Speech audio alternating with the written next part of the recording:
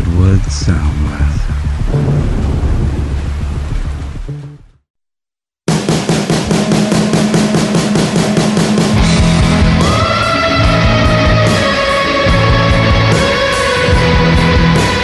This podcast contains explicit language and plot spoilers.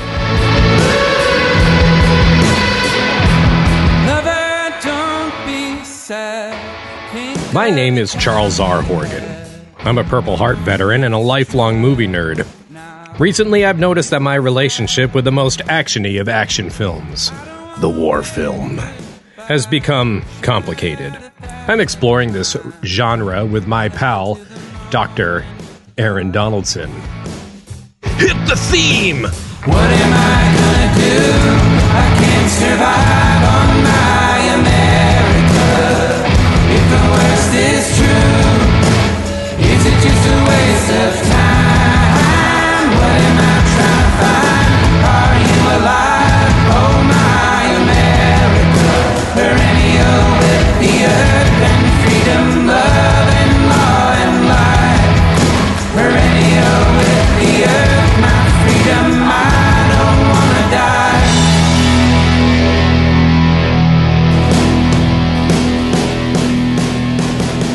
Hi, Aaron. Hi, Charles. It's good to be back here with the Real War Project. We were talking right before we hit record that it feels like a long time ago that we watched The Guns of Navarone, which is the first movie for this batch. We didn't take a break. It just feels that way. And you said it was because the second movie we watched, Tears of the Sun, felt so long. And I said, yes, correct. That's part of it. And then the third movie that we watched was Star Trek IV: The Voyage Home. Part of it, to me, I said, is that these movies are really disparate. We've got three fairly disparate movies. The Guns of Navarone, 1961. The greatest high adventure of our time. With a cast as exciting as the story it tells. Gregory Peck, Gia Scala, Alistair MacLean's best-selling novel, Live to the Hilt on the Islands of the Aegean Sea. Adventure movie set in like World War II era. The Tears of the Sun is a special ops movie made in 2003. Activity is high as foreign nationals continue to be evacuated from all over Nigeria. Gentlemen, we're gonna have to put you back in. Your prime objective is to extract Dr. Lena Hendricks. Our presence underground will be considered hostile. And Star Trek: The Voyage Home takes place in San Francisco in 1986. Avoid the planet Earth at all costs. We are under the attack of an orbiting probe. Stardate 1986. San Francisco. Our own world is waiting for us to save it. They have 24 hours. Everybody remember where we parked. Break up. To complete their mission. It looked like a cadet review. We will beam in tonight to collect the photos. And it's the Star Trek crew going down there. And what do they all have in common? You said we have this like crew of specialists. Is that what's going on? That's what ties this batch together? Yeah. I was arbitrarily putting together movies that had assembled teams of the best to go in. I said I temporarily called my file Landing Party because we have like, although that doesn't really fit Tears of the Sun. It kind of does, but not really. Yeah. Batch 9 was Choosing Sides. Batch 8, Boiling Point. 7, Spectacles of Slaughter. Batch 6, Apocalypse How. 5 was Child Soldiers. 4, Star Wars Cultures. 3, Afghanistan. 2, Nuclear Annihilation. 1, Formative War Films. 3 movies per batch. This is batch 10. We made it. We're going to do a bonus batch because you want to round it out, you've said, at around 33 episodes total so we can add up someday to 100. It's a lot of batches, Charles, and I think part of the reason that this one felt so long is because this project is really starting to accumulate, and it's starting to feel more regular and maybe a bit more like a grind, perhaps. But this batch is interesting when you put it in those contexts. What do you see coming across as far as like what do we get? We can look back at other batches. I have some thoughts on that in just a second. But like, what do these three movies say about like the specialists? We've talked a little bit about getting a Soderbergh war movie to be like, you know, that's Blink. He's the tech guy. He's going to hack into the mainframe.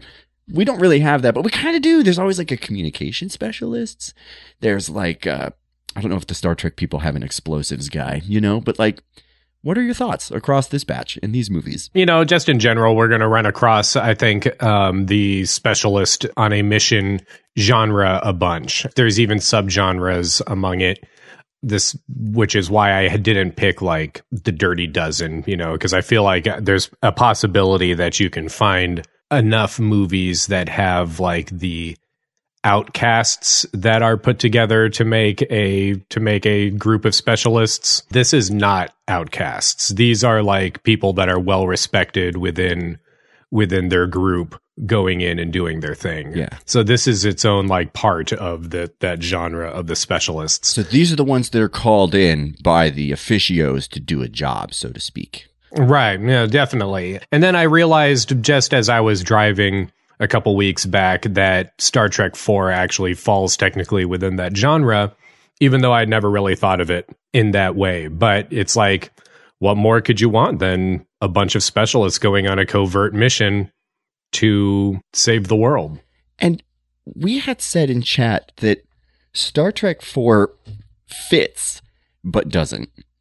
It is atypical in that not only do we get a more representative crew of specialists, still fairly tokenized, we would say, but at least more representative. We said in that episode that Star Trek historically has grappled very visually with its own critical representative politics and things. And so Star Trek is definitely different, but it is also very stenciled.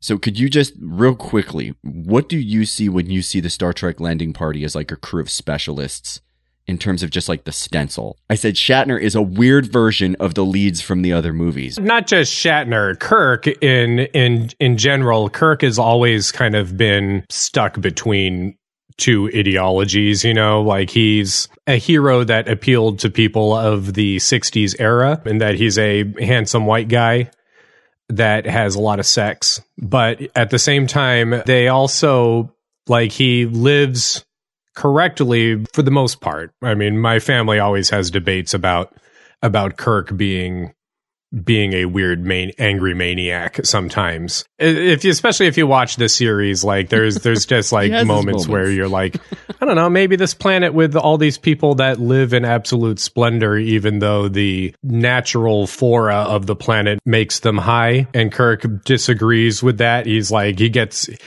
like really chilled out and happy. And then he like has this rage in the Enterprise where he's like, no, fuck that. These people aren't accomplishing anything. The Prime Directive doesn't apply in this situation, this and that. Kirk is fallible, I feel like, but I don't know if he's ever shown, like, it's always being shown as being right, you know? Like, I don't know if I agree or disagree with him in those situations. You would have to go into it. But in any case, this movie has all of those episodes to draw from. And it's neat to see how they take, I guess I don't know if they meant it to be that way, but to take essentially the archetype of these specialists going and doing a covert mission and using it in a positive manner. Spock could have been neck pinching everybody and they could have just phasered their way through everything, but they choose not to. And it's neat. There is a rats, right? I mean, I guess in the logic of Star Trek, there is a mirror evil universe that has all of this stuff going on, where the moment they realize they can time travel, they just immediately go back and just fuck with it. I wanted Spock to neck pinch Kirk instead, and then just kneel over the punk and say, "Oi, mate," and just turn it up and start a circle pit in the back of the bus. That's what I wanted to see from Spock, but he doesn't break that way. I have so much to say about the characters in particular. I want to ask, so going back to what you said about Kirk, and I think this is interesting because the other leads that we've had, so here's the archetype of the squad. We'll start from the front. We've got the dude in charge, right? You've got the guy in charge. And that's Gregory Peck in Guns of Navarone. And he is a mountain climber, I suppose? He's the best mountain climber. You're late. Well, I'm sorry. My plane was attacked an hour out of Crete, and we got into Alex on one engine, sir. I hear the Germans raised the price on you and Andreas Stavro to £10,000 apiece. Are you flattered? No, sir. How did you know that? I should do. But he's not a soldier until... That's the messed up thing, is that he is the human fly, and that he, at one point, had a technology where he could transport himself up to the top. but through an accident, he was merged with a fly and he daren't use it again.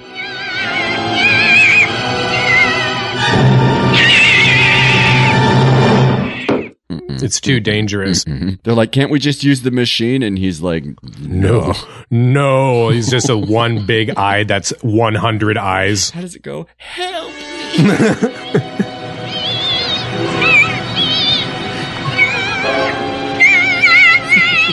As he throws up on a donut and then eats it as it melts in his hand. It's like movie. But so the point is this, though.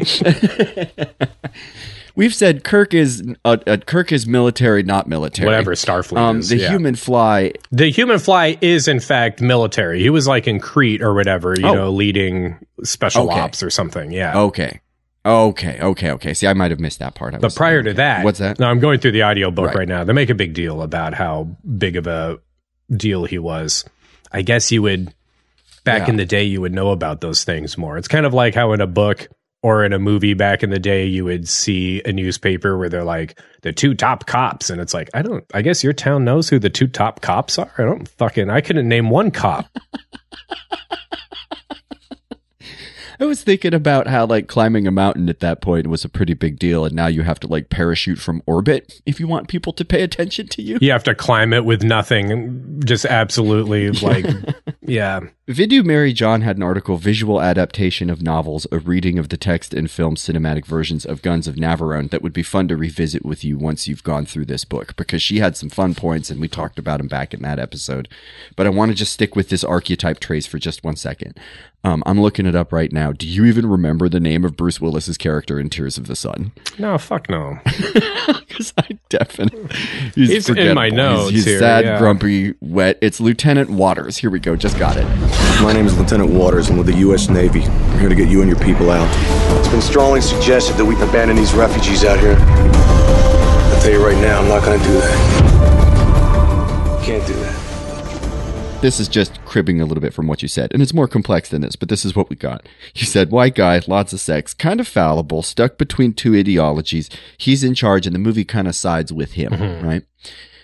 We get weird versions of that. Like, it's so interesting to me how, especially with Kirk, because Kirk is his, like famously kind of hit and miss as far as his efforts to do good by progressive politics in a very like white male kind of way. The way it's like, I'm trying hard, but not aware of my own privilege and shit. Right. Okay. But they're all kind of the same, right? Like they're a very similar stencil in each regard. And I'm curious if you would agree that number one, they all share a fundamental component of what we'll call physical force and control. They all have the ability to exert their will over the environment or over other people or over other people. Correct? Mm-hmm. Yeah. Okay. Number two, they are all marked by what we would call occupational achievement. So the human fly. Okay, cool. Mm-hmm. Kirk is also fairly well known, right? He's a fairly famous captain. Okay. An admiral on Star Trek 4 when we meet him.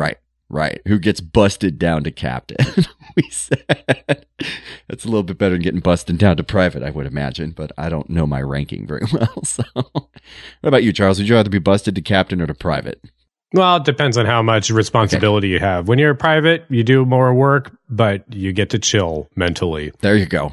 Willis's character marked by occupational achievement. He's a SEAL. Is that all we get? Is there ever a moment where they're like, oh, it's Lieutenant Waters. He was known as the, I don't think so. He's the SEAL, I guess you fucking go to, and you don't even give him a break, right?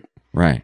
Okay. Even if he has an eye gash. The next one I want to ask you about is what we're going to call frontiersmanship. And frontiersmanship is explicitly going to be way out. The environment is going to be itself a threat. And one of the primary ways that we're going to navigate that environment is through just steely-eyed shooting. We're just pretty good at shooting. Guns of Navarone is an odd miss. Does Peck's character shoot anyone in that movie? God. I mean, maybe when the German patrol boat shows up, he probably shoots people on that part. Oh, yeah. There's a shootout there. Okay, so and another way of looking at it, instead of just being the shooter, is we could say good in a shootout or good in a fight. Mm-hmm. right? May not shoot someone, but could potentially throw them through a window, perhaps, or something like that, out onto the street, if we're looking at the frontier trope as our kind of guide here. Okay. We have plenty of Star Trek episodes where Kirk does that, but Kirk doesn't do any of that in this movie. Okay. They're all heterosexual, correct? Mm-hmm. Right, okay. Last. Well, you don't know about what's his name. Yeah, Peck's character, there's no love scene in that for Peck's. No, there is. I think it's implied that they have sex. Yes. And I think they do kiss as well. In Tears of the Sun, Bruce Willis's character, the IMDb says, had a shot. They shot it where he kisses Kendricks in the helicopter instead of her just holding his head inexplicably. But they don't. But and I don't know that there's really tension. I mean, the audience imagines it there. The audience will maybe put it there, but I don't know that the movie ever really makes a point.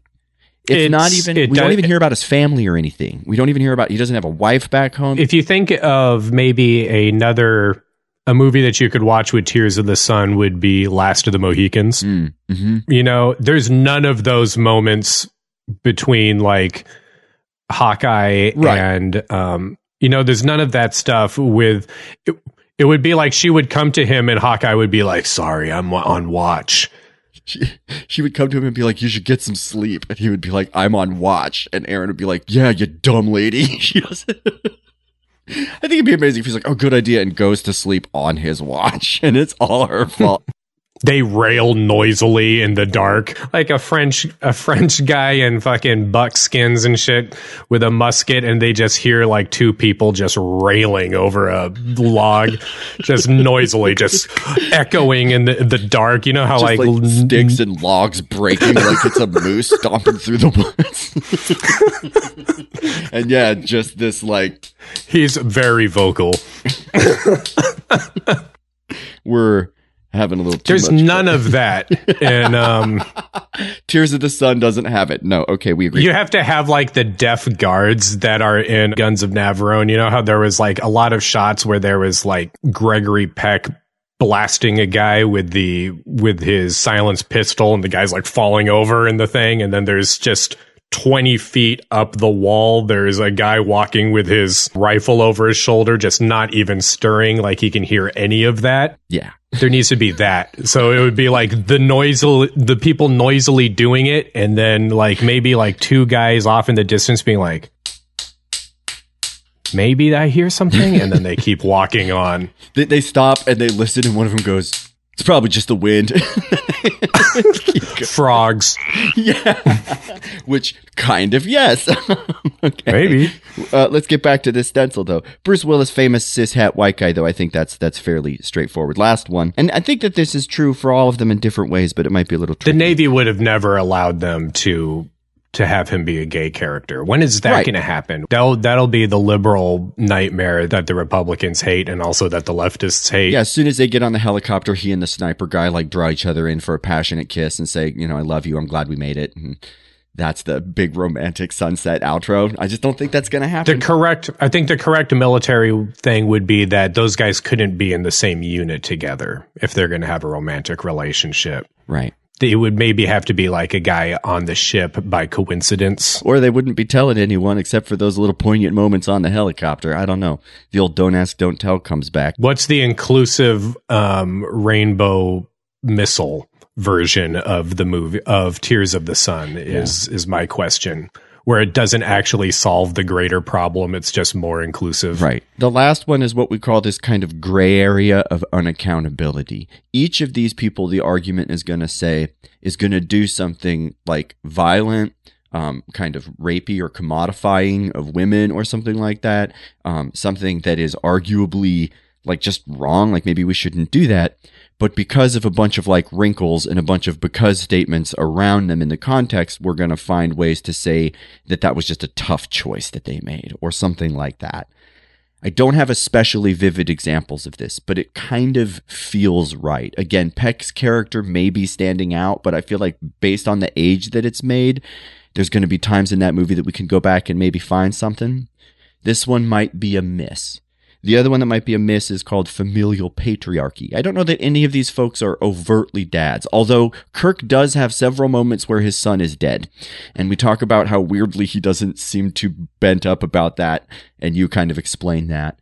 Willis's character has no family. Is he a father character to the people in the squad? Is Peck's character a father? Yeah, you're making it. And I'm like, I don't know that fits, because we've talked about how that kind of fits across the board in military They movies really too. leaned. I was going to say, it's like, I was about to say, oh, yeah, no, there was that, was it? And then I realized I was thinking about Gene Hackman in Behind Enemy Lines. And I was like, they leaned heavy into the father-son stuff. They really did. In that, but they didn't really touch on that. They should have had Tom Skerritt drop in a son or something, even though they look like they're about the same age. Yeah, there's no moment where Tom Skerritt's like calling him Sonny. Mm-hmm. He's just taking calls out on the flight deck. I don't like this.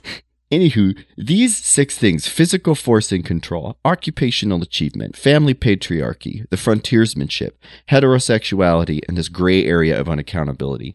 Those are 6 stencils from Trujillo, and he came up with, 5 of them are from Trujillo, and the last one comes from Atkinson and Calafell. I found these in Atkinson and Calafell's article about Darth Vader, and they're like, this is Darth Vader.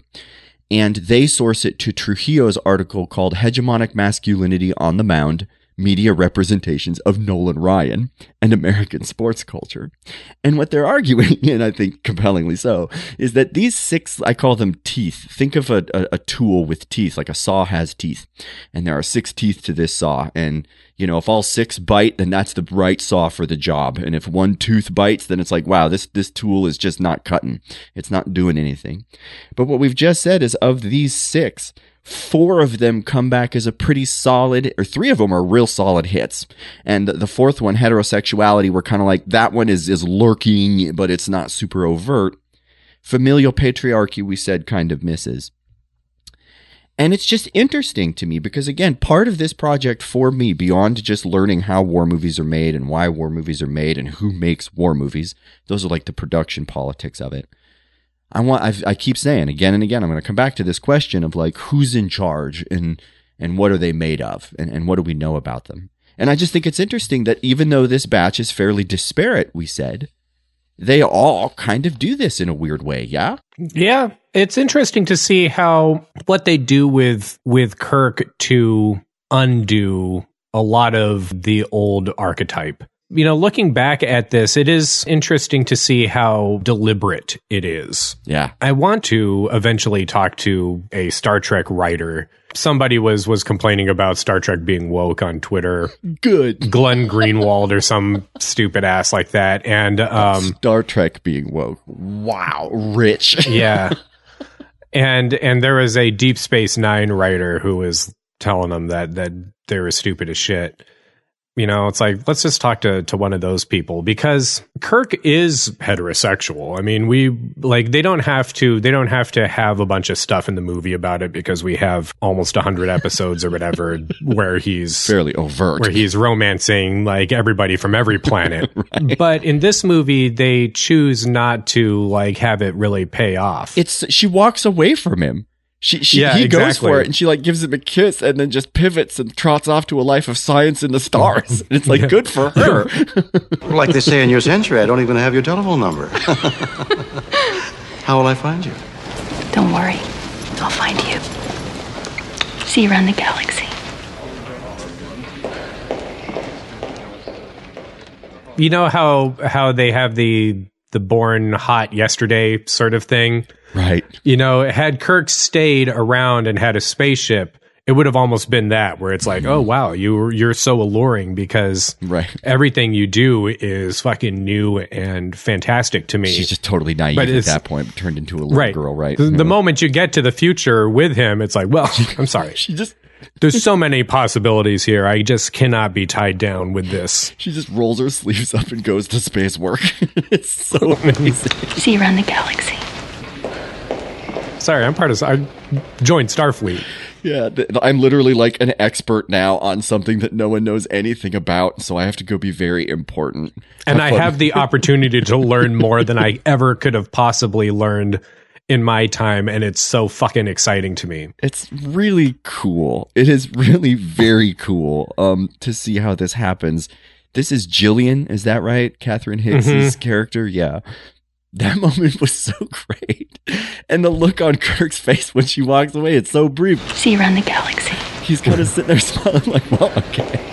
And I'm like, all right. It's what you need to see. You know, it's like, this is what rejection looks like, and it's not so bad. You can totally handle it. Okay. It's fine, yeah.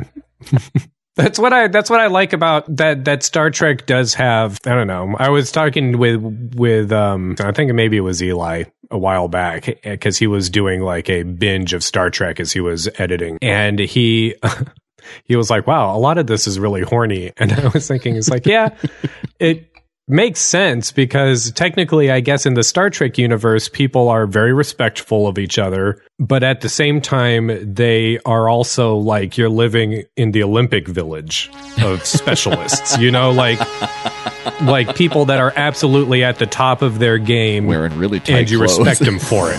Right? Wearing uniforms that the computer can program to the millimeter on your body. Kind of getting a little feisty just thinking about it, Charles. Yeah, so it's like, and look, even if you're getting turned down, you have a holodeck, so it's not so bad. Again, rejection not so bad if you can handle it like a man. But it's great. It's funny to see then. I think I sent you that article that was about everybody is beautiful, but nobody is horny. Believe it or not, Charles, that made it onto a great big screen in my classroom, because they too wanted to talk about the shower scene in Starship Troopers. And I was like, my buddy just sent me something on this. Everyone is beautiful. No one is horny.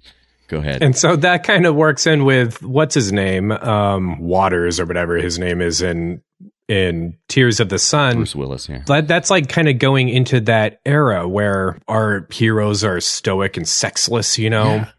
They don't have time. It's kind of a bummer. You know, like even Gregory Peck in the fucking 60s got more action than our Navy SEAL guy who, right. I mean, I guess they just don't have time for that. Well, we learned about their little song. They definitely have time for it. They just sneak out the back door when it's done and never talk to you again. Remember Lone Survivor? They've got their little jingle. That's right, yeah. The other interesting one that you brought up was the environment being the danger. Frontiersmanship. Yeah, and thinking of that as being 1986 or 87 San Francisco, being the danger to the crew. Where no one has gone before. San Francisco. Which is... Yeah, I mean, I guess in that world, it's the difference between like us and going back to the like 1700s. Yeah. What would I do with those fucking toothless freaks? You'd have sex with them? I don't know.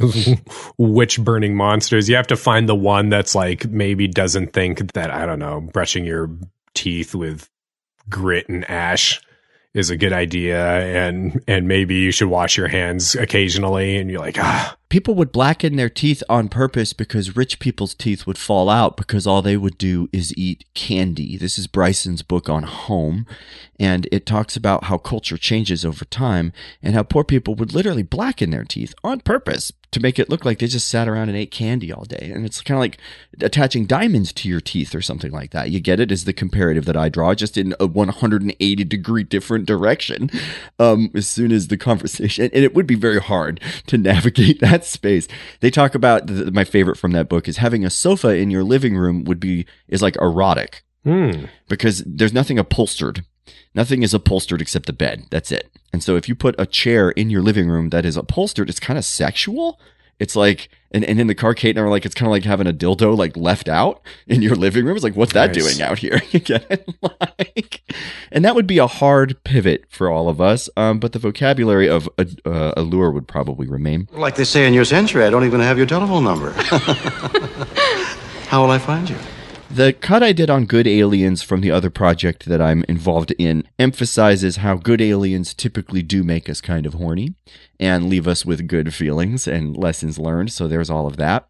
They also talk about how good aliens are typically in support roles, they're typically sacrificial, they typically know that they're suspicious and they have to live within being suspicious. This brings me to the second bit in the archetype. We've just talked about the head cheese, the big cheese there. Let's go to the number 2. I don't know that there is a number 2 in Tears of the Sun. There's no clear number 2. There's just a bunch of dude Not bros really. in a squad. Okay. But this now brings up what I think is a fun comparison between Spock. Humans make illogical decisions. And Andre, the character from Guns of Navarone. Surprised. I did not think I would see you again so soon. When the time came, I would find you. Spock is eminently trustworthy, but not in the voyage home because he's kind of undead. It would not be proper to refer to you as Jim while you're in command, Admiral. Also, I must apologize for my attire. I seem to have misplaced my uniform. Are you sure this is such a bright idea? What do you mean? I mean him. Back at his post like nothing happened. I don't know if you've got the whole picture or not, but he's not exactly working on all thrusters. And so now he's a little dopey, and he's not the same Spock.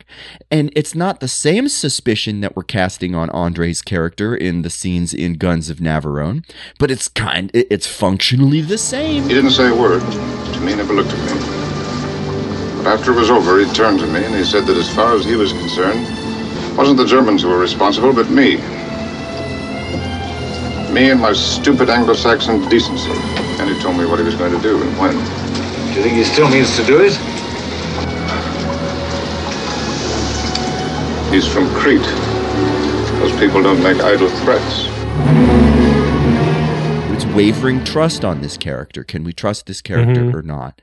What do you see in that comparison across those two? Because I just think it's an odd crosscut to look at them both either from the lens of just individual characters or as they are seen from the big cheese character there. I mean, I don't know how much there is to dig into it, but I've said it before.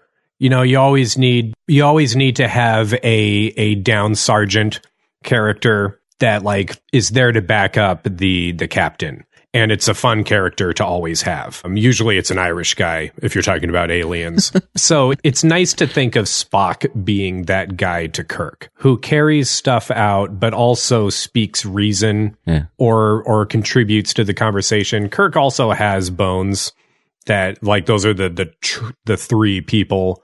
Right. Spock is like the logic, Bones is the emotion. Right. And Kirk combines the two. Well, and Franklin is kind of the number 2 to Peck. There's in like a lot of ways, but there's definitely like the number 2 may not necessarily be the number 2 in rank, but it's like the second character that's tied to the, and you think of character. like Master and Commander. There's like B10E4.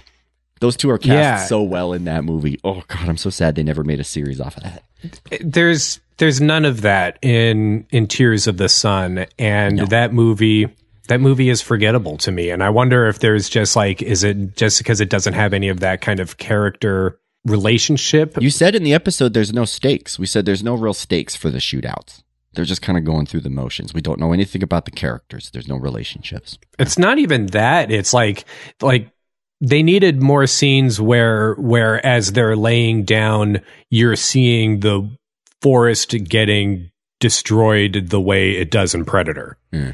You know, like they're standing up and shooting, and it's like you just never feel like at any time they're reacting to actual bullets coming by them. Right. It feels as stakeless as the moment in Navarone where the dude is like shooting the MP40 from the hip, and all the guys are falling down like right before he dies. Mm-hmm. It just feels like everybody's waiting for their part of the story when they die, as opposed to the threat of random death at the end of a bullet being fired at you from a fucking guy behind a tree. Like the dogs that are coming after Chekhov in Uhura are just as threatening as the guns in the jungle in Tears of the Sun. And they're more threatening. Right, I felt like we don't want them to get caught. We don't want them to get caught. In Tears of the Sun, it's like, they're not going to get caught. They're going to eventually at the end, when people start dying, like it becomes, I don't know, man. Like, I don't understand why I can't quite figure out why Tears of the Sun wasn't more exciting and why Guns of Navarone is better. But Guns of Navarone has characters that I want to see. Like, that's the other thing about like this stoic lone survivor type stuff. Like, I guess if I'm going to watch it, If I'm going to watch something like that, then just give me a based on a true story thing. Don't give me the made up thing. Because if you're going to give me the made up thing, then make up more stuff that makes people more interesting. Technically, in all of these situations, you can make arguments about who the aliens are. But I feel like it's going to be the teams that come in are like the visiting aliens. Like the Star Trek, the group of Star Trek people, when they land in San Francisco and they're all walking around in their future outfits, they are aliens. Even though technically Spock is the only alien. Yeah. It was about Star Trek where we said, like, what would happen to the Star Trek party if they landed in Colorado and they found the Wolverines? And you're like, oh, they would teach them how to not use militarism. And I'm like, no, they would take a basket of sandwiches from a nice girl on a bike, and then they would experience C4 up close and personal. And Wolverines! Wolverines!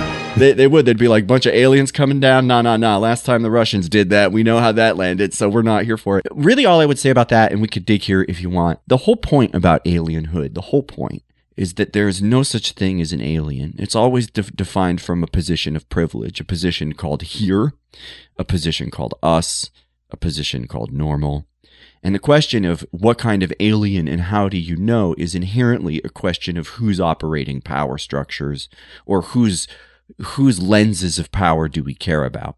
And so when Star Trek lands a landing party on an alien planet, we say, we, the viewing audience, think of the planet and all of their inhabitants as aliens because we identify with and sit with the narratives, lenses, and frames of power of the Star Trek crew. But people will always make it a point to be like, you know, to E.T., you're the alien or whatever. The indicator is going to be, where do we find alienhood rhetoric? Yeah, the alien planet. Yeah, but when the alien planet is like our modern time, it's interesting what you do, what then how it contrasts what Star Trek is with what our time is. Earth. But when? Spock? Judging by the pollution content of the atmosphere, I believe we have arrived at the latter half of the 20th century. Well done, Spock. Admiral, if I may, we are probably already visible to the tracking devices of the time. Quite right, Mr. Spock. Engage cloaking device, Mr. Tigger.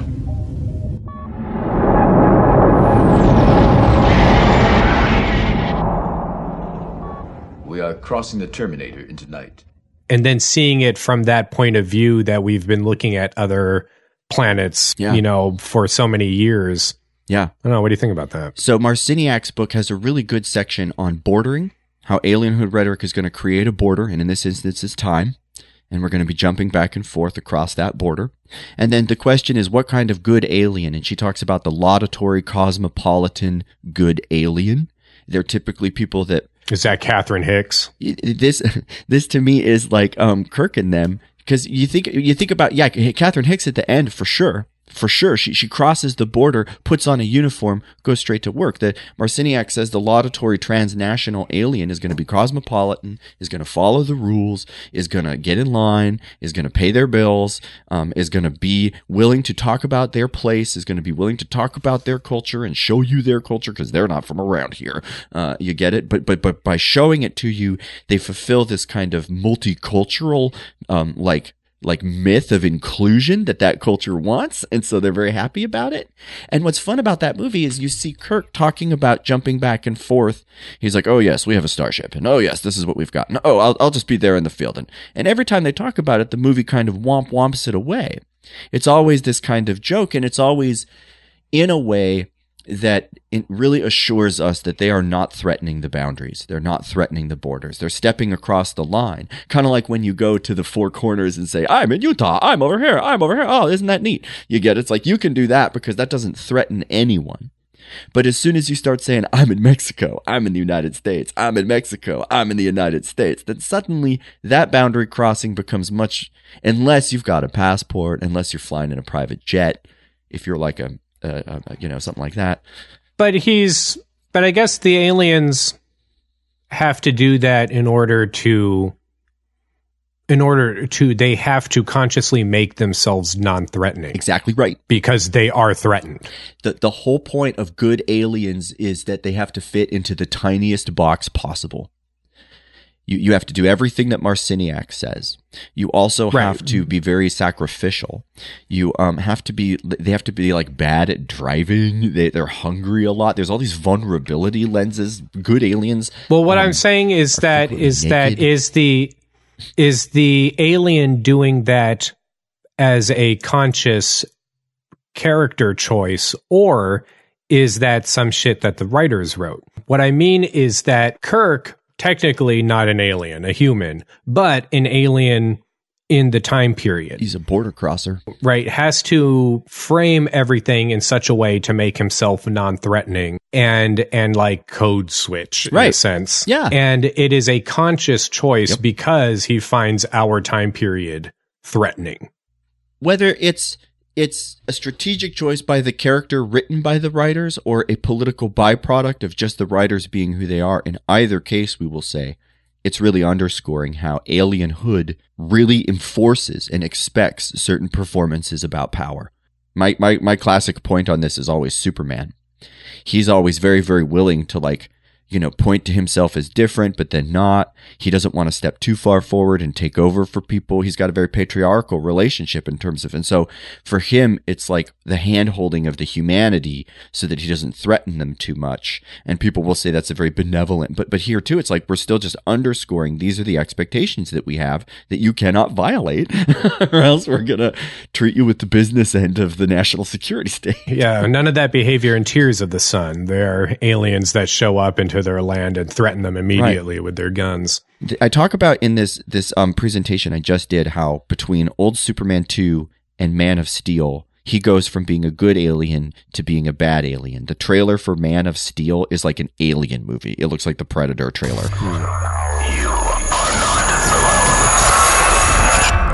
My name is General Zod.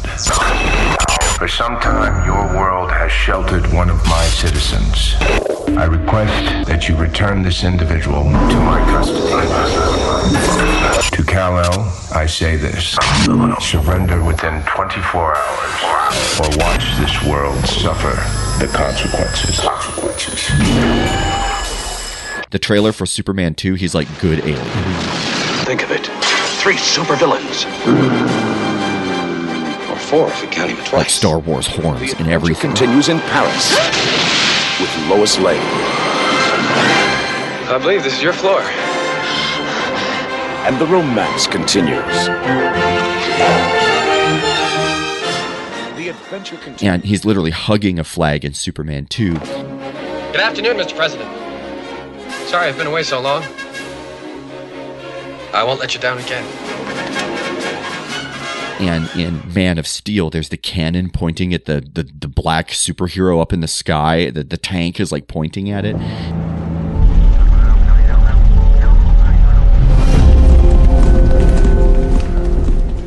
And I talk about how his relationship to the date changes drastically. The stakes for Superman are the same. He doesn't care.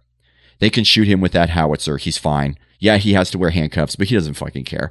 Like, Superman does not care. It is about the audience understanding that if you come to, quote, us this way, quote, okay, great, Superman, hooray. But if you come to, quote, us this way, boo, boo, here comes the state, here comes the state, here comes the state. And in this sense, what we have is Kirk coming to us in this way.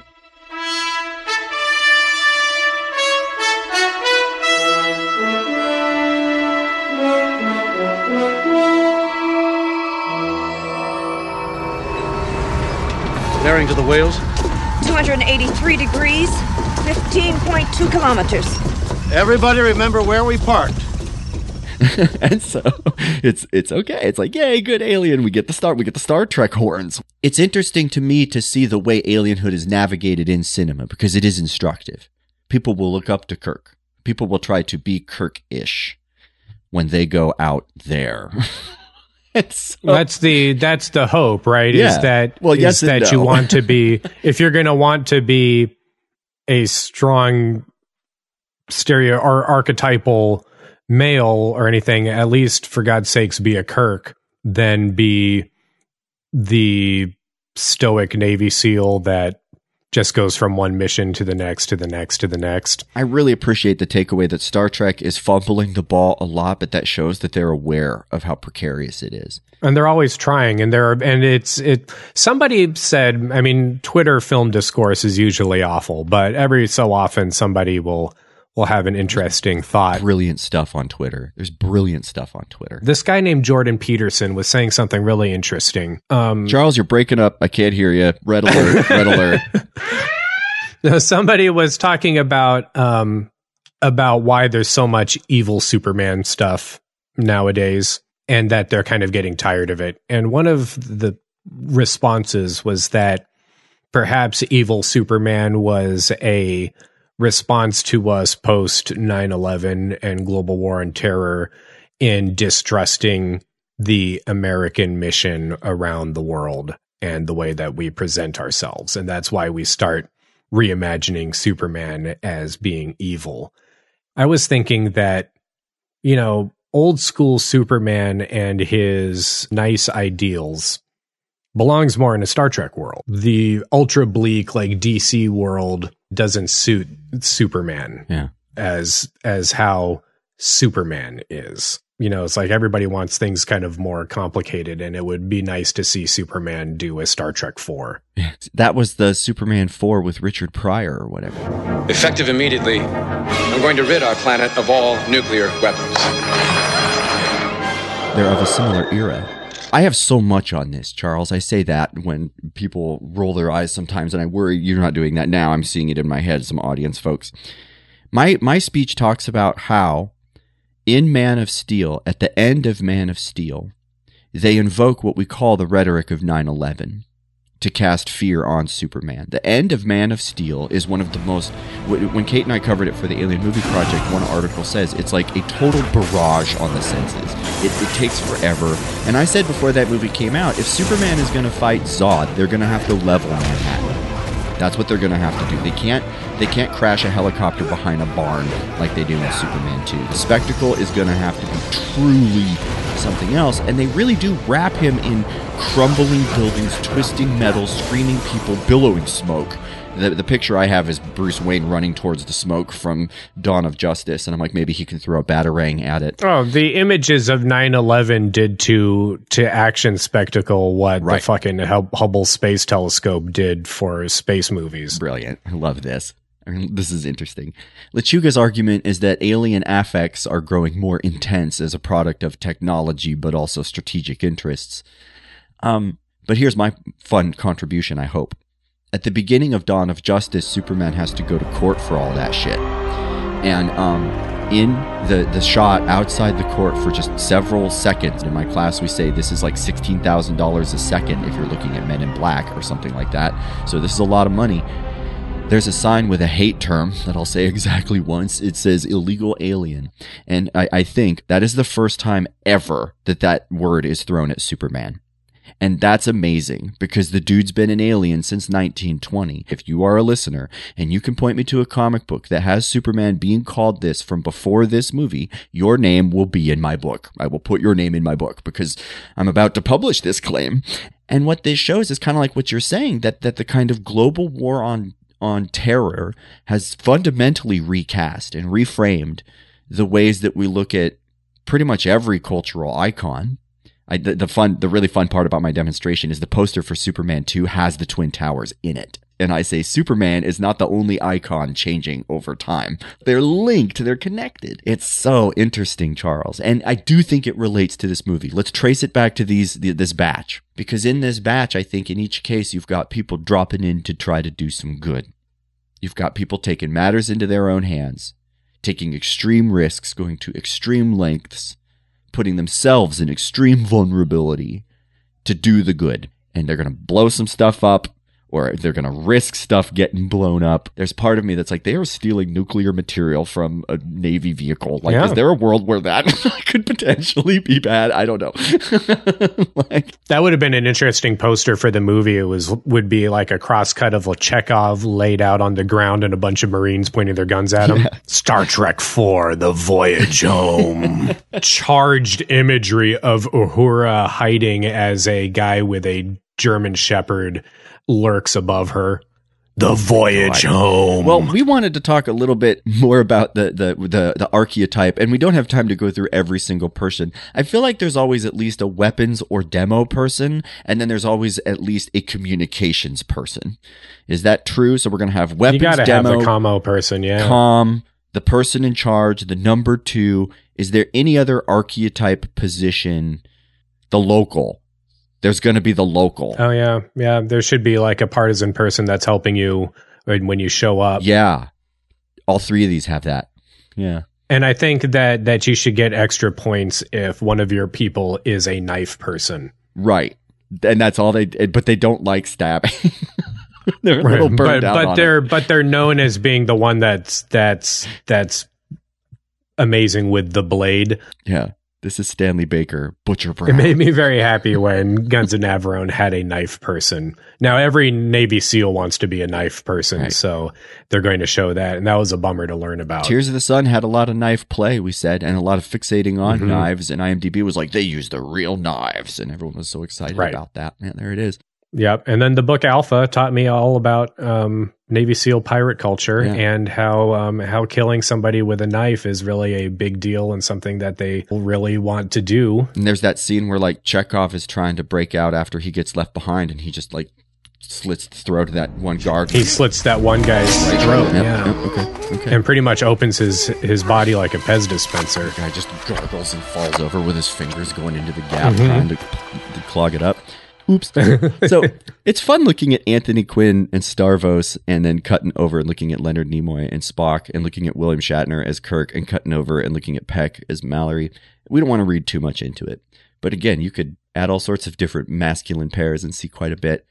Uhura. Let's talk about Uhura for just a minute, because we did say that it's interesting. She's like, Nichelle Nichols, so famous. Famously, Martin Luther King is like, stay on Star Trek. Yes, they tokenize you, but black kids all over the world are seeing black people on spaceships, and this is the most important thing in the world right now.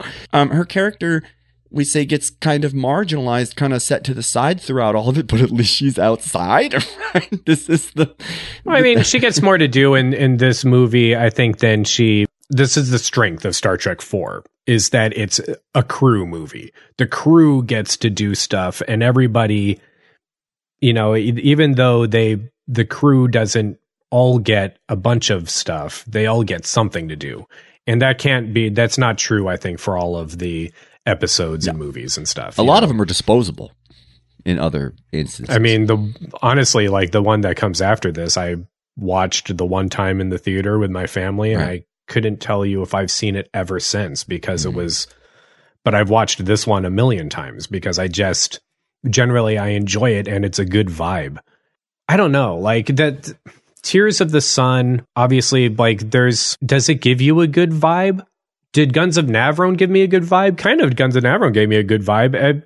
I feel like James Jones talks about Guns of Navarone in his article about the war movie. That's right from that time period that movie came out. And he's like, I can't even be mad at this because, I mean, this isn't even a war movie, right? Like, this is just a lark. It's a movie around a war. Right. And so but that was, I think maybe my complaint is that it's fun.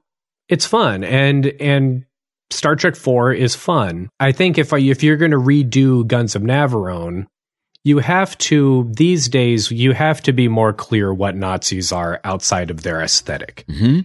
We have to start understanding what fascism is and teach it to people, because otherwise they don't fucking know. We don't know what it is outside of people in tight uniforms and jack boots and a swastika. Like, unless it's like absolutely drawn out for them, people will absolutely believe Nazi shit. Yeah.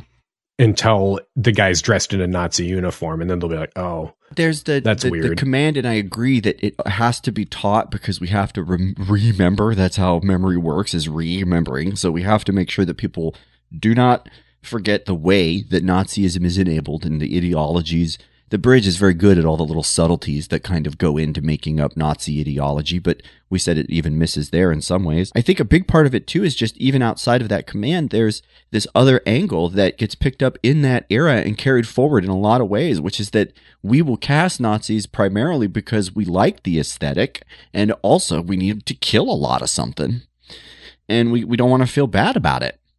And so we will cast the Nazi aesthetic on so-called stormtroopers, or we will just put, James or Indiana Jones on a tank, and he'll be like, Nazis, I hate these guys. And the audience will be like, yeah, and we don't want to get into why, but, we just want to da-da-da-da-da-da-da. And so that's where we're going to go. Yeah. And there's both of those. One of them is just a short, cheap, easy thrill, get rid of a bunch of bad guys. And the other one is like those bad guys had a very, very specific vocabulary and performability and infrastructure of enabling that in many ways the West was a part of. Like, we can look at all sorts of American heroes and huge rallies in Madison Square Garden and all these things about the way that Nazism is still with us in ways that we'd rather forget, I guess. I don't know.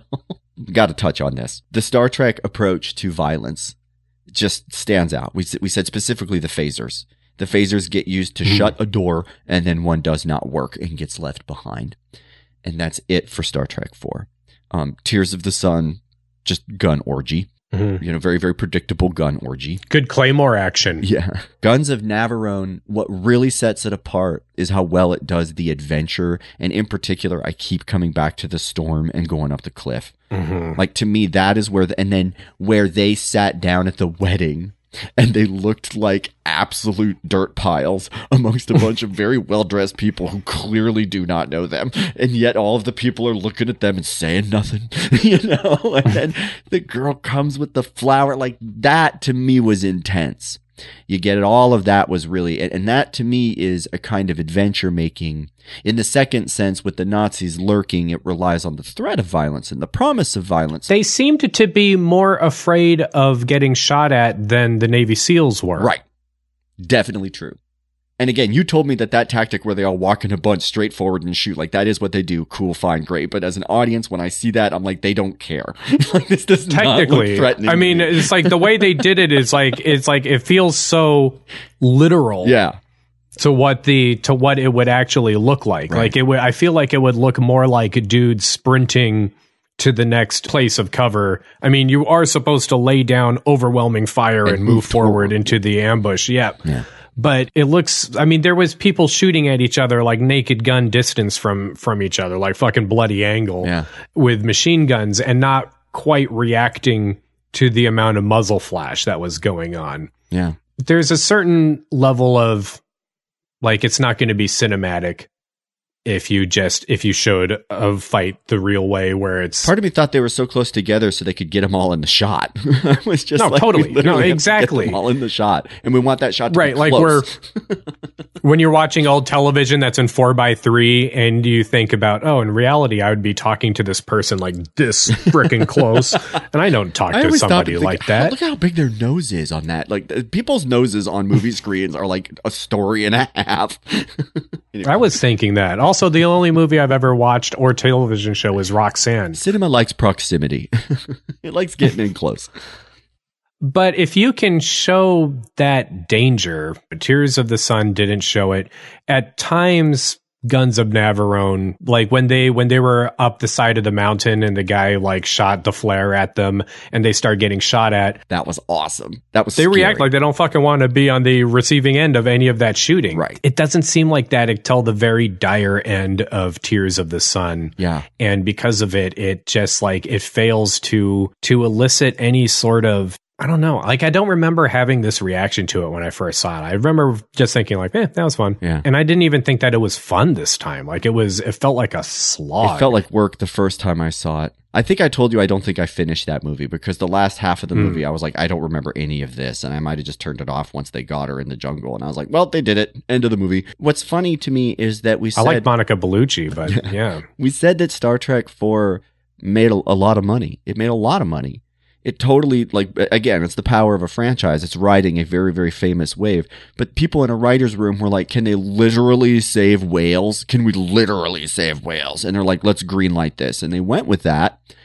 Bold. And they made money. They made a lot of money. But what people are going to say, they can make more money if they make it look like the deck of an aircraft carrier. And if we have ships coming out into cross-firing lasers and one of them gets clipped by a laser and you see people get sucked out into space as it spins madly out of control and explodes into the bridge of a nearby vehicle. You get it? Like, you can make more money, Charles. And that's what breaks my heart, is that, to me, the takeaway for Star Trek 4 is you could literally make what I would call, frankly, one of the dumbest premises for a Star Trek movie I've ever heard into a nice, enjoyable, fun, rollick. I liked it. I'm like, this is great. And it can make a lot of money, but it won't be enough money if it can make more money. Yeah, well. And it can always make more money if we can wrap it in that aesthetic of war. That's why we have 1 million frickin' Star Trek or Star Wars movies now. Yeah, the fire hose. And spin-offs. I mean, we have a lot of Star Trek spin-offs too, I guess. I mean, they have a lot of movies. They're trying to catch up. But the cinematic Star Trek of the new movies has been struggling to find an audience. Yeah. You know, J.J. Abrams, I don't know, he repackages a lot of old stuff, and it's okay to reimagine the old stuff. It's more fun what they're doing on the television series. I like Lower Decks a lot. I really like the way Lower Decks lets them kind of camp it up. And again, you and I have been saying a lot, and maybe we'll have a little off-season bit where we just talk about Star Trek Discovery, because it's doing so many like very overt representation things, but also just subtle narrative standpoint stuff where, like the article that we read says, like, we're not going to kill today. It's like, let's find ways around this very predictable mechanism. I don't know. I tell my students there's almost always a scene where the gun falls and skitters across the floor, and then it cuts to the faces of the people fighting, and then it cuts to the gun on the floor, and then it cuts to the low angle shot behind the gun, and the people dive towards the gun. And I call that scene Get the Gun. And like so many movies just devolve, like there's a plot point where it's like get the gun, that determines the whole movie. And it's so boring once you learn that that's there. And in Star Trek 4, he throws the phaser away. And space-time people are like, probably shouldn't have done that. You know? Yeah. But it's like, and it doesn't even look like a gun. You know, it looks like a stupid television remote. Really the guy, does. the modern humans don't even identify it as being a threatening I think weapon. it would be really funny if they set it to stun and used it, and the people hit with it blew up like they do in District 9. And they were like, oh, I had the power turned up. My bad. Absolutely my bad. That was definitely not what we The guy like walked off and he's like, what the fuck is this thing? And when the moment they got outside of the range of the ship, it just like vaporized people. Yeah. His car exploded. I just start back at the idea at the top. Spock just needs to go through the world neck pinching people just to get what he wants. Just to get what he wants. He just neck pinches the people in front of him in line, and he's like, I would like a Happy Meal, please. No, we saw that clip from Picard. Apparently it was Picard that the guy shows up in season 2, and the neck pinch, I guess, is not something that just lightly puts you to sleep. Apparently that guy is traumatized from being pinched in his neck. Has anyone ever gone into like a 20-year coma because they were neck pinched? Because that would be horrifying. We had a good conversation about Star Trek trying to be nonviolent, and the question that you asked me in text that I'm going to keep coming back to for a long time is like, where, what, and how can we, distance ourselves from militarism? Like what are the tropes that we cannot take with us or whatever? The neck pinch, I think, is a really good example of something that's supposed to be fairly non-violent, fairly it seems fairly defensive, but it's like you are literally making someone unconscious. It is just uber patriarchy, just to like bonk. Gotta make sure they don't hit their head on the sidewalk. Yeah. Right? I mean, yeah, I was, because Kate watched part of this movie with me, and we were talking about how like Bill Cosby would love that technology. You get it? It's like, it's fucking gross, but it's wielded by the most enlightened character, the most rational character. You get it? The most nonviolent character, arguably, in the series. And so it's a good example of where Star Trek is running from something, and they're just running right back into the same politics. You get it? And it's like, in my mind, I'm like, just keep running. That's the point. Just keep running. Don't quit. Don't quit. Just keep trying to find something else. Find something else. Find something else. Yeah, I'm sure Bones has a lot of the same questions about the ethics of the neck pinch. Yeah, that'd be funny. Just concussing people, arguably. I mean, oxygen deprivation, not good for the brain. I don't know if that's if it's nerve damage, also just not good for the brain. The brain doesn't like being suddenly unconscious. Yeah, but if it was a more comfortable knockout, if it was more like anesthesia, then Spock would have a problem, because I'd be knocking on his door all the fucking time. Yeah. In one of the Superman movies, he kisses Lois Lane and she forgets everything that just happened. So the 80s are full of this shit. It's very weird. Yeah, they don't do that to Catherine Hicks, though. No. She just shows up and embraces. She's like, oh, thank God. Thank God this is way better than the capitalist hell I fucking live in. I would be pumped if I showed up in that future, because as of right now, it does not feel like that's where we're headed. Yeah. Wait, a replicator is like, that would be a week in and of itself. Yeah, when I saw on Voyager that they could make, not on Voyager, on Discovery, that they could replicate like new uniforms, I was like, holy shit. Of course they can. I would be replicating so many fucking like, oh my God, ridiculous costumes. Ridiculous costumes. More and more elaborate uniforms, but just within regulation. The most skin-tight toothpaste costume I've ever had. This is what I need. This is what I want with my life. Or it's way too baggy. It looks like the fucking big suit from Talking Heads. So the ship comes down and out comes the crew. And if it's the people from Tears of the Sun, they're here to get exactly one person, and they're going to literally annihilate anybody that gets in their way. If it's Tears of the Sun, they pop out of the trash cans, and then they like put their hand over the garbage man's mouth. And then say, we're going to take somebody out of here, and you're going to take us to them, okay? And they just nod with bright eyes. And then they hold them like that, like from in that position, and then move in a group pointing their guns out all the way through San Francisco. If it's Guns of Navarone, we don't even know that they're there until they show up filthy and dirty at a wedding. They get escorted out by the police, and then a couple hours later, there's some serious fireworks.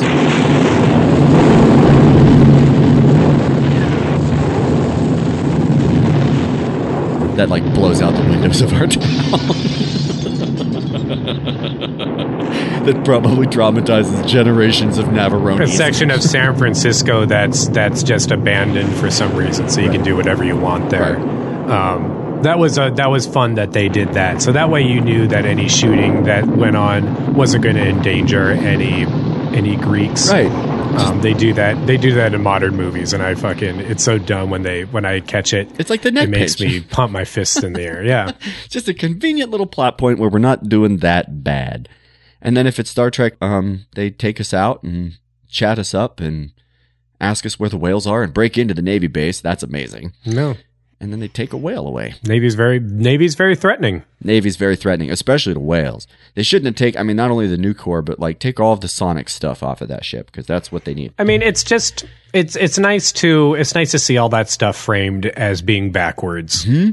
By a major franchise, by a legitimate franchise, not by some offbeat weirdo movie, but like Trek. I love it. Enterprise shot, sure, we'll give you that eventually. It's like 2 hours in.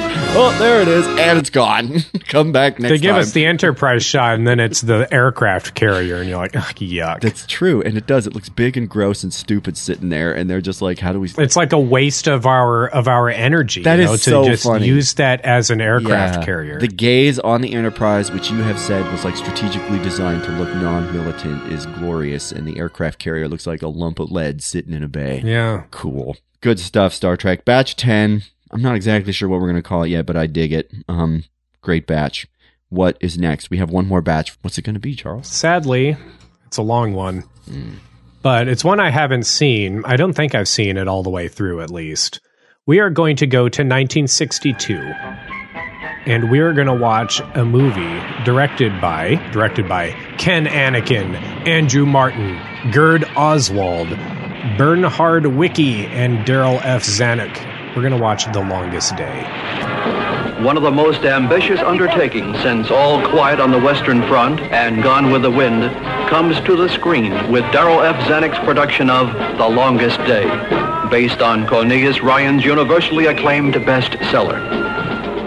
Its cast of stars represents the top... You would recognize Bernhard Wicki as being the director of The Bridge. Wow. He's involved in this? He directed the German episodes of this movie. Okay. Well, we get a little bit of John Wayne here on the Real War Project. Yeah. Probably good that we have him show up and talk to us about toxic masculinity. I don't think we've seen him yet. There's Henry Fonda coming back. Yeah. He's Brigadier Paul Gen... Anka. Dude, wow. Henry Fonda plays Theodore Roosevelt in this movie. Henry Fonda was the president the last time we saw him. Although he's not a president yet in this movie, I guess. Teddy Roosevelt Jr. Okay, never mind. My God, Sean Connery's in this. Eddie Albert. Holy shit. Every fucking star from the era. I've said this before on this show, and this is a good example. I've read a lot about this movie, and I've never seen it. So it's long. I'm pretty sure I'm not going to like it, but I'm excited to watch it, definitely for the sake of this project. I know, it's always fun to think about how they make some of these things, you know. Watching drone footage these days and how easily it is to make an epic helicopter flyover type shot. Totally turned off to those shots now. I hate them. They're so basic. It's not exciting anymore, like to see a guy on a mountain bike with a thing flying over. Yeah. It's like, I need to know that it's actually a dangerous helicopter flying over you. That to get the shot in itself was a stunt. We were having a similar conversation with the crane pull away, where it's like typically at the end of an episode or the end of a big part of the story, the character's standing there and the camera's in their face, and then it zooms out, and it goes like way up, sometimes even like into the trees. And they could do that with cranes and stuff, as you know. Yeah. And that would be something that they would do. And now anytime I see that camera move just an impossible distance in a perfectly fluid motion, I just immediately think it is a drone shot. And I don't want to say that that makes it inherently bad, but I do think that there's something to be like being played out, that things get played out, and that this one is being really, really played out right now, so much so that it's ruining other mechanisms, maybe. I don't know. It's like post Lord of the Rings seeing overhead shots of people on hillsides like, with music 20,000 people clashing into each other. Right, yeah, waves of people doing, like Braveheart did it, and then Lord of the Rings was like, let's just franchise that. We're just going to make that into... Yeah, we're going to make technology specifically just to make that massive and cheaper. And then every movie epic after that is going to use that technology to show it to very little effect. Right. Has no stakes. Like shooting in the jungle has no stakes. Apparently. Didn't seem that bad until you get out of it. So, Longest Day, everybody. Go sit down and watch that from 1962. This is going to be the last batch of the season. It says invariably compared with Saving Private Ryan. That sounds right. Sounds like something people would do. So interesting. It's going to be a good batch, this next batch. I'm looking forward to it, Charles. That's what you think. Well, Aaron, I am concussed, and I'm going to climb up the side of this mountain. All right, Charles. Well, I'm just standing at the top of this mountain having a cigarette, and I just heard something, so I'm going to go check it out and see what it is. If everything goes well, I'll see you next week.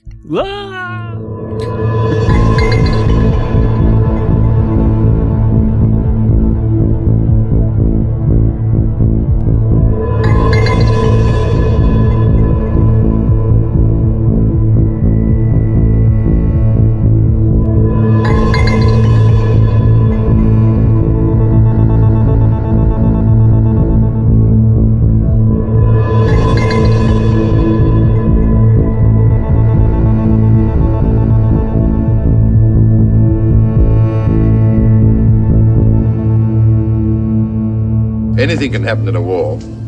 Slap in the middle of absolute insanity, people pull out the most extraordinary resources. Ingenuity, courage, self-sacrifice. Pity we can't meet the problems of peace in the same way, isn't it? It would be so much cheaper for everybody. You're a philosopher, sir.